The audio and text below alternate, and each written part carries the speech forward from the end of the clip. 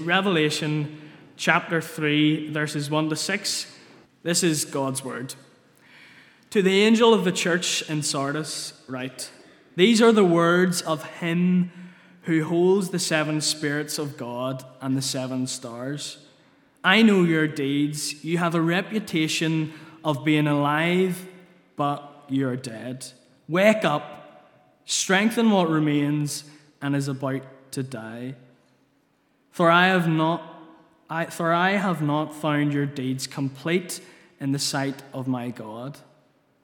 Remember, therefore, what you have received and heard. Obey it and repent. But if you do not wake up, I will come like a thief, and you will not know at what time I will come to you. Yet you have a few people in Sardis who have not soiled their clothes. They will walk with me dressed in white, for they are worthy. He who overcomes will, like them, be dressed in white.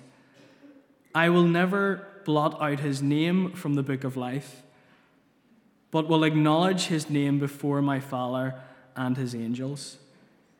He who has an ear, let him hear what the Spirit says to the churches. Amen, and we thank God for his word. Well, let's turn together to Revelation 3, verses 1 to 6, page 1235 of the Bibles in the pews. We visited Hadrian's Wall during the summer, and we visited the Roman Army Museum along Hadrian's Wall. It was a great little museum with some videos and exhibitions that sought to recreate what life was like for the soldiers who manned the wall in the early centuries that the wall, first, second, and third century, when the wall was in operation. One of the worst things, apparently, for soldiers was the long nights on guard duty. There they were, standing on the wall in freezing temperatures in darkness, peering into Scotland. Now, do you know, Scotland... This isn't in my notes. I think I should maybe just keep going. Scotland regularly features as one of those top 10 destinations in the world at the moment, and for really good reasons. I bet it didn't for those Roman soldiers. It probably was. It seemed like the very edge of the world. It was the very edge of the world for them. And those nights never seemed to end. It would have been easy for them, and they spoke about this in the video, it would have been easy for them to fall asleep on guard duty, but the punishments for falling asleep on guard duty were pretty severe. You could be put to death for falling asleep on guard duty. In fact, if you look at military history, really since Roman times to today, it is possible that armies would put to death a soldier who falls asleep on guard duty. Commanders know how absolutely critical it is that those who are in the battle and who are there to keep watch and to participate and to be engaged, that they do not fall asleep. And in this letter to the church in Sardis, this letter that we're looking at in chapter 3 of Revelation, Jesus, this great commander, he finds his church here asleep. You see his command to them in verse 2, wake up. Very abrupt. They're in a terribly bad situation, but it's made so much worse by the fact that they are asleep and they're not really aware of what's going on. This is possibly the severest of the letters that there are in these early chapters of Revelation. And here's what I want us to see tonight. Very simple, really. It asks us a question. This passage, I think, asks us a simple question. And that is, why sleep when you can walk with Jesus? Okay, hopefully we'll remember that. Why sleep when you can walk with Jesus? Why spiritually sleep when you can walk with Jesus Christ? Because there's something tremendous on offer to those who overcome. So why sleep when we can walk with Jesus? Well, we're going to divide this up very simply. I didn't even bother putting this up on the PowerPoint. There's a problem going on in the church. There's a remedy and there's a promise. So that's really just how we're going to look at this and make some comments as we go through it. Problem, remedy, and promise. Well, what's the problem? What's going on? I know your works, Jesus says. You have the reputation of being alive, but you are dead. So that's possibly the most critical thing that Jesus says of any of his churches. They have a reputation for being a living, vibrant church. That was what other people saw. Presumably their neighboring churches, the ones that were also getting these letters, presumably they thought of the church at Sardis as alive and vibrant. But it was what Jesus saw that really mattered. Because Jesus' analysis of his church is not by reputation, but by reality. The reputation was with men and not with God. He knows exactly what is going on, and he says to them, "You are dead." There's a great gap between how things appeared and how things really were. It doesn't seem to have been troubled by false teachers, nor does it really seem to have been persecuted very severely. John Stott says this. He says, "What a live church you have in Sardis," visitors would exclaim with admiration when they attended its services or watched its activities. And so, no doubt, it appeared. Its congregation was probably quite large in those days and growing, while its programs doubtless included many excellent projects. It had no shortage of money, talent, or human resources. There was every indication of life and vigor. And yet, this reputation hid a serious problem, so much so that Jesus pronounces it to be dead or almost dead. Now, Sardis itself was actually a city that had seen better days. In the past, it had been important. It had enjoyed many industries, but now it was sort of just living off its reputation. Maybe you've had that experience. You know, your parents have told you about a place, maybe some place that they used to go and visit, and you find yourself there, and you think, my goodness, that this place is such a dump now compared to how my parents spoke about it. And it seems that was really what was happening in Sardis. It had been really quite at the center of things, but now its best days were behind it. And it looks like the church had sort of mirrored society. We're much more prone to do that than we might think.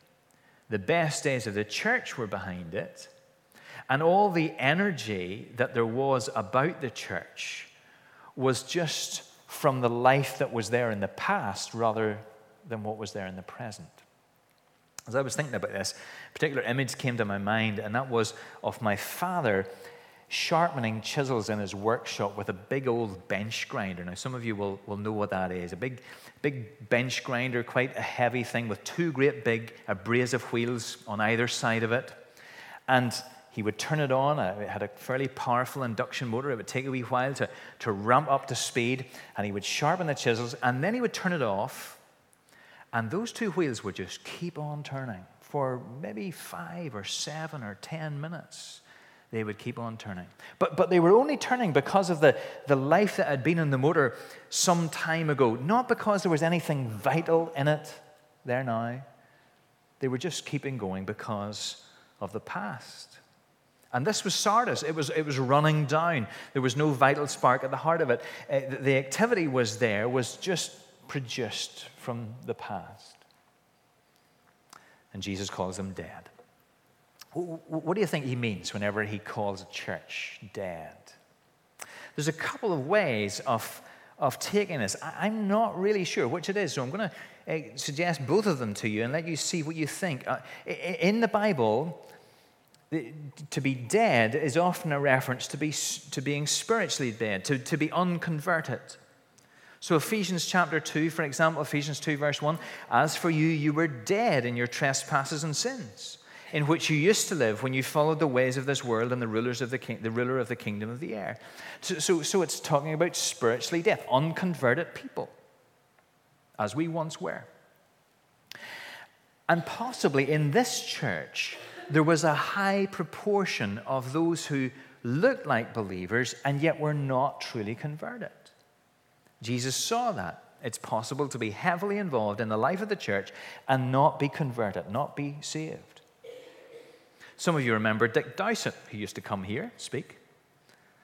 Very able speaker, had a very influential ministry. Dick would tell you that he was converted while he was studying for the ministry. Not before, but while. There's another famous story from the past told of a minister called the Reverend William Haslam. minister in Truro in Cornwall. And during the course of his ministry, he began to realize that he wasn't a Christian, and he was really troubled. And on one Sunday, he was preaching on the text, "What think you of Christ?" And as he preached, he began to understand there and then in his own pulpit the gospel. The Spirit of God touched him through his own preaching, and he was converted. And it was obvious to the people. And the effect was so noticeable that somebody in the congregation stood up and said, "The parson's being converted, hallelujah." And there was a revival that lasted for about 3 years in Truro and Cornwall. It's possible to be heavily involved in the life of the church, but not be converted. So possibly, we talk about nominal churches, possibly Sardis was one of the first nominal churches where there was just a large number of folk who were Christians in name only, but not in reality. Some of you don't know, perhaps, that is what some churches can be like. Maybe you've been here all your life. Maybe you've been converted into churches that have been very much alive, and that's not been your experience, but it has been the case, and sometimes is. I remember sharing a car journey with a retired minister, a great minister who'd spent the last years of his ministry in 2 smaller churches, and he'd gone into those knowing that they were a difficult situation, and as I was asking him about the congregations and what sort of support there was and so on, he was a very gracious man, and he said, people were tremendously committed. They would have turned up for things, but I'm not really sure they grasped the gospel tremendously well. And I said to him, well, would there have been quite a number of folk there who weren't Christians as far as you could tell? And he paused and he said, well, as far as I could tell, me and my wife were the only 2 believers in the church. Maybe Sardis was just like that. Somehow, a large proportion of members were unconverted. It could be that that's what death means. But maybe Jesus is using death in another way to describe the terrible spiritual state of genuine believers, that the work that they are involved in is about to die. They have been engulfed by a spiritual sleepiness unto death. Maybe on balance, that is the situation assumed by verse 2. Wake up, strengthen what remains and is about to die, for I have not found your deeds complete in the sight of my God. So whatever had overtaken them, this spiritual lethargy, had left them in such a sleepy state that they were no use in the battle. When Christ tells them to wake up, it's a term that has sort of military overtones to it. They really are like soldiers on the front line who've decided to take a nap. What a picture that is. A battle raging on around them, and there they are, just lying down, sleeping bags out, cuddled up, blissfully unaware of what's going on around them. No urgency, no engagement. What would that look like if that was the story in a church? Well, surely it would be where the things of God have little impact upon us. Where we were really just going through the motions of being God's people. So, for example, we come to church, and it's the only time in the week we ever hear the Bible read, because we never open it ourselves. Our Facebook posts are up to date, but our Bibles are dusty. Or prayer. Sleeping people don't really pray, do they? If we pray at all, it's just about things that we would be worried about, but there's no intimacy. Our prayers are a bit like texts between partners, a couple who are growing apart, bring milk, pick up the kids. Or what about church? If we find a reason not to be here, we grab it. And we manage to rationalize it to ourselves and to those around us. But the reality is, it's a bit of an inconvenience, because the thrust of our lives, the investment of our lives, is really somewhere else. Spiritual sleepiness. That may be what's under the banner here of having a reputation for being alive but are dead. We're just like the wheels in the grinder, still running but running down. And Jesus says to us, waken up, strengthen what remains and is about to die. There's the problem. What's the solution? What's the remedy? Well, Jesus points out that there is a remedy, and that's tremendous, isn't it? That it's not too late. It's nearly too late, but it's not too late. Jesus, in his mercy, speaks to these people. His warnings to us are a kindness. We've got to know that when we hear tough bits of the Bible that come to us and cut us and hurt us, and we might want to run away or put our fingers in our ears, what a mercy that God speaks to us. And he speaks to these people. There's a series of staccato commands that outline Jesus' path to recovery. Wake up, strengthen what remains and is about to die. For I have not found your deeds complete in the sight of my God. Remember, therefore, what you've received and heard. Obey it and repent. You can almost imagine Christ grabbing them by the lapels and shaking them, slapping their cheeks. And the first step in recovery is an admission of the situation that we're in. This is bad. It's not how it should be. Remember, therefore, what you've received and heard. Obey it and repent. What do you think it is that they have received and heard that they need to return to? Almost certainly, I think it is the original apostolic gospel, the gospel message. And maybe that gives us an indication as to how they'd got into this situation. Because, as we said earlier, there's no specific cause mentioned here. There's no false teachers luring them into immorality. There's no Jezebel, false prophet, speaking mistruths into their lives. There doesn't seem to have been significant persecution. What has happened? Is it that beginning with the gospel, they've then begun to move so that their focus is not the gospel, but just their being together, just their gathering?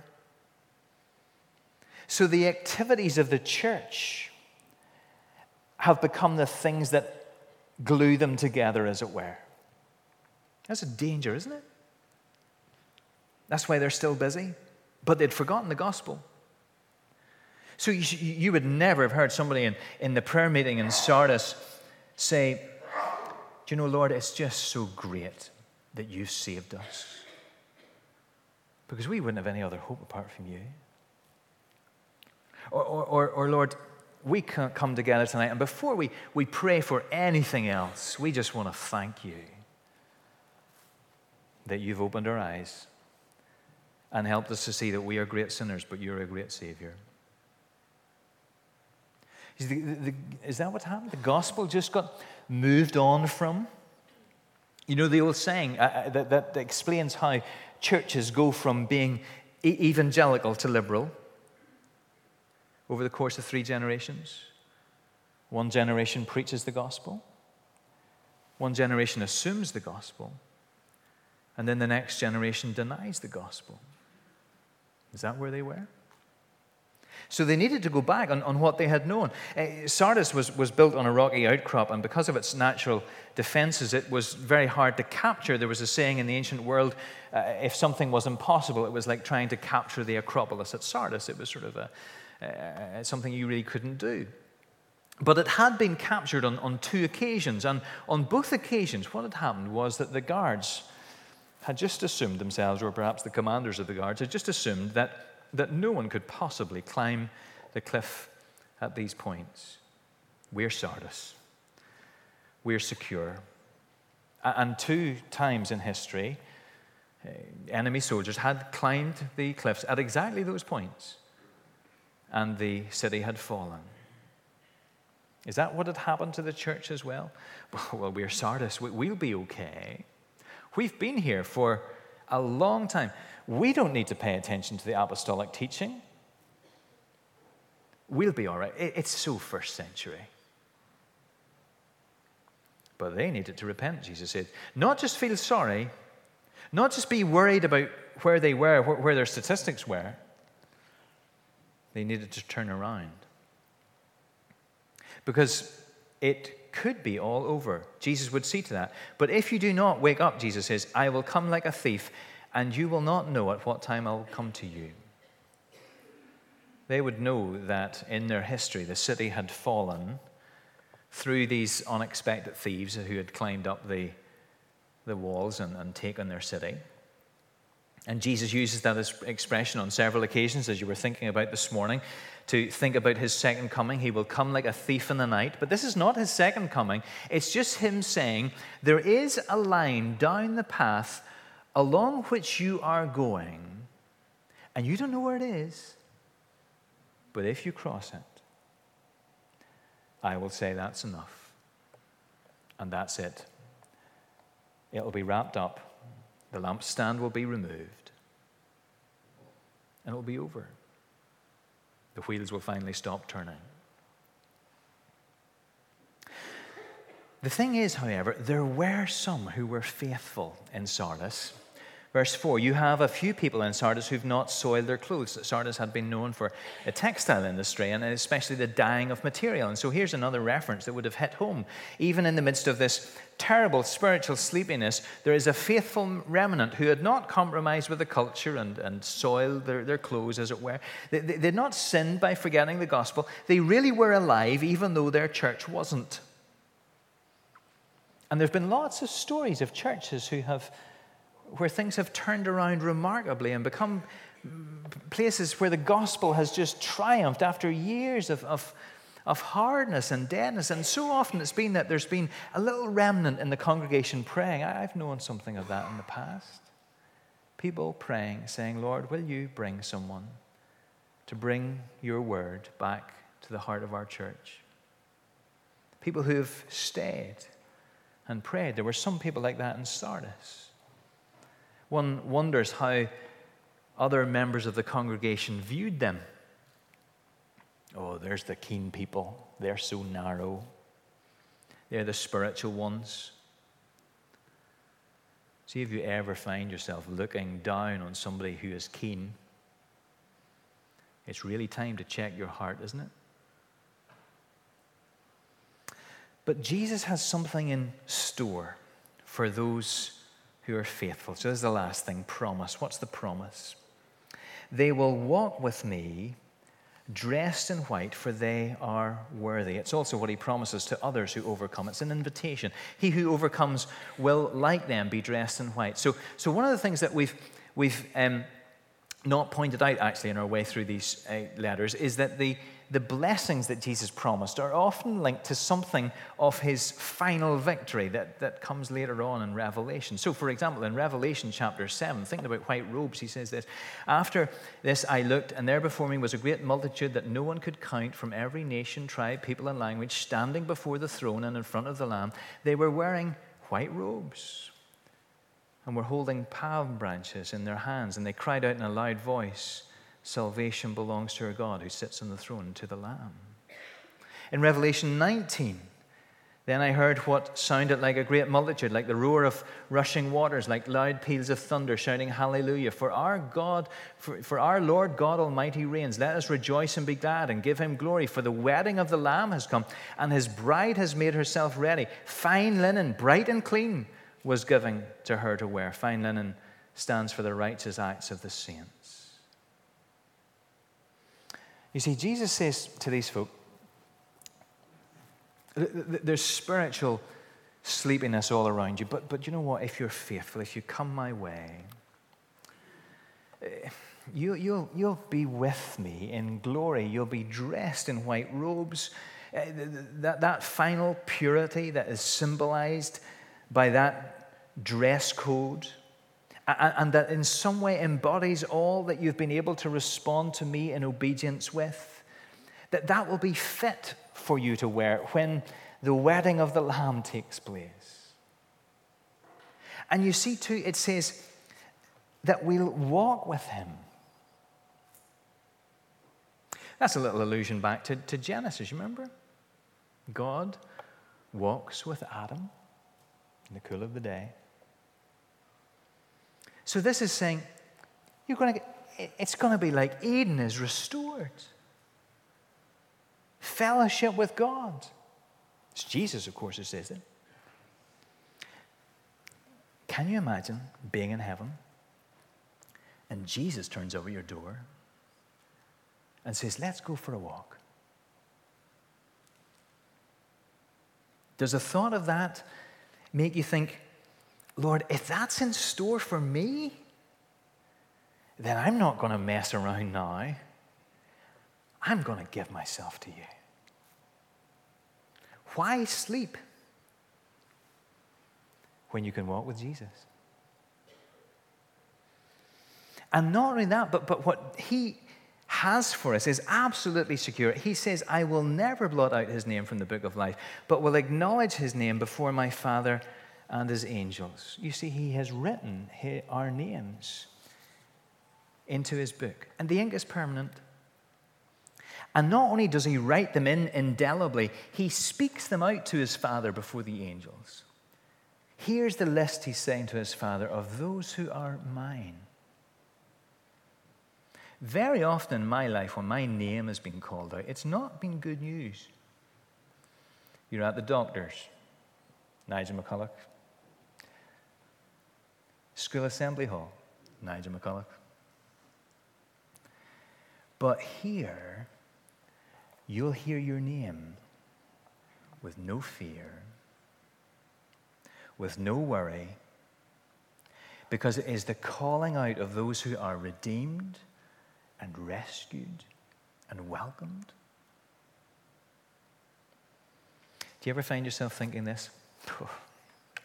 But look at my life. If you knew what I was like, the stuff that's been going on with me, how can my name be there? You ever think that? How can I wear white? I'm so far from that. Do you know later on in Revelation 13:18, it talks about this book with the names of the redeemed. And it says about the book of the life belonging to the Lamb that was slain from the creation of the world. In other words, Jesus died so that your name could be written down and called out. So that you could wear white. His blood was spilled. Isn't that enough? So here's the question. Why sleep? Why sleep when you can walk with Jesus? Why would you snooze off in the battle? Why would you be insensitive in the war against sin? Why would you keep your eyes closed in the face of the attacks of the enemy? Why would you not be alert to the call to go God's way? Why would you sleepily stumble into sin and compromise? Why would you do that?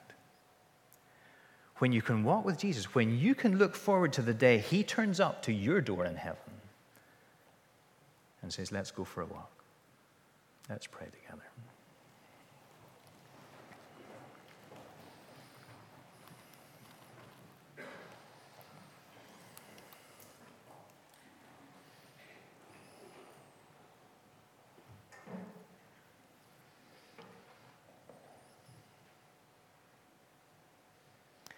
Lord, we really want to believe this.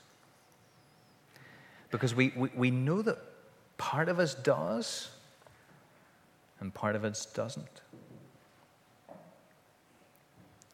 But we pray that you will help us to wake up fully, to be absolutely alert to the battle that we are in, to be given over to this Lord Jesus Christ, who has nothing bad in store for us, but only blessing and glory. How amazing that he should die, that our name should be written down and called out. How amazing that he should want to walk with us. Help us, Lord, to believe it tonight and tomorrow and in the days to come. And we pray in Jesus' name, amen.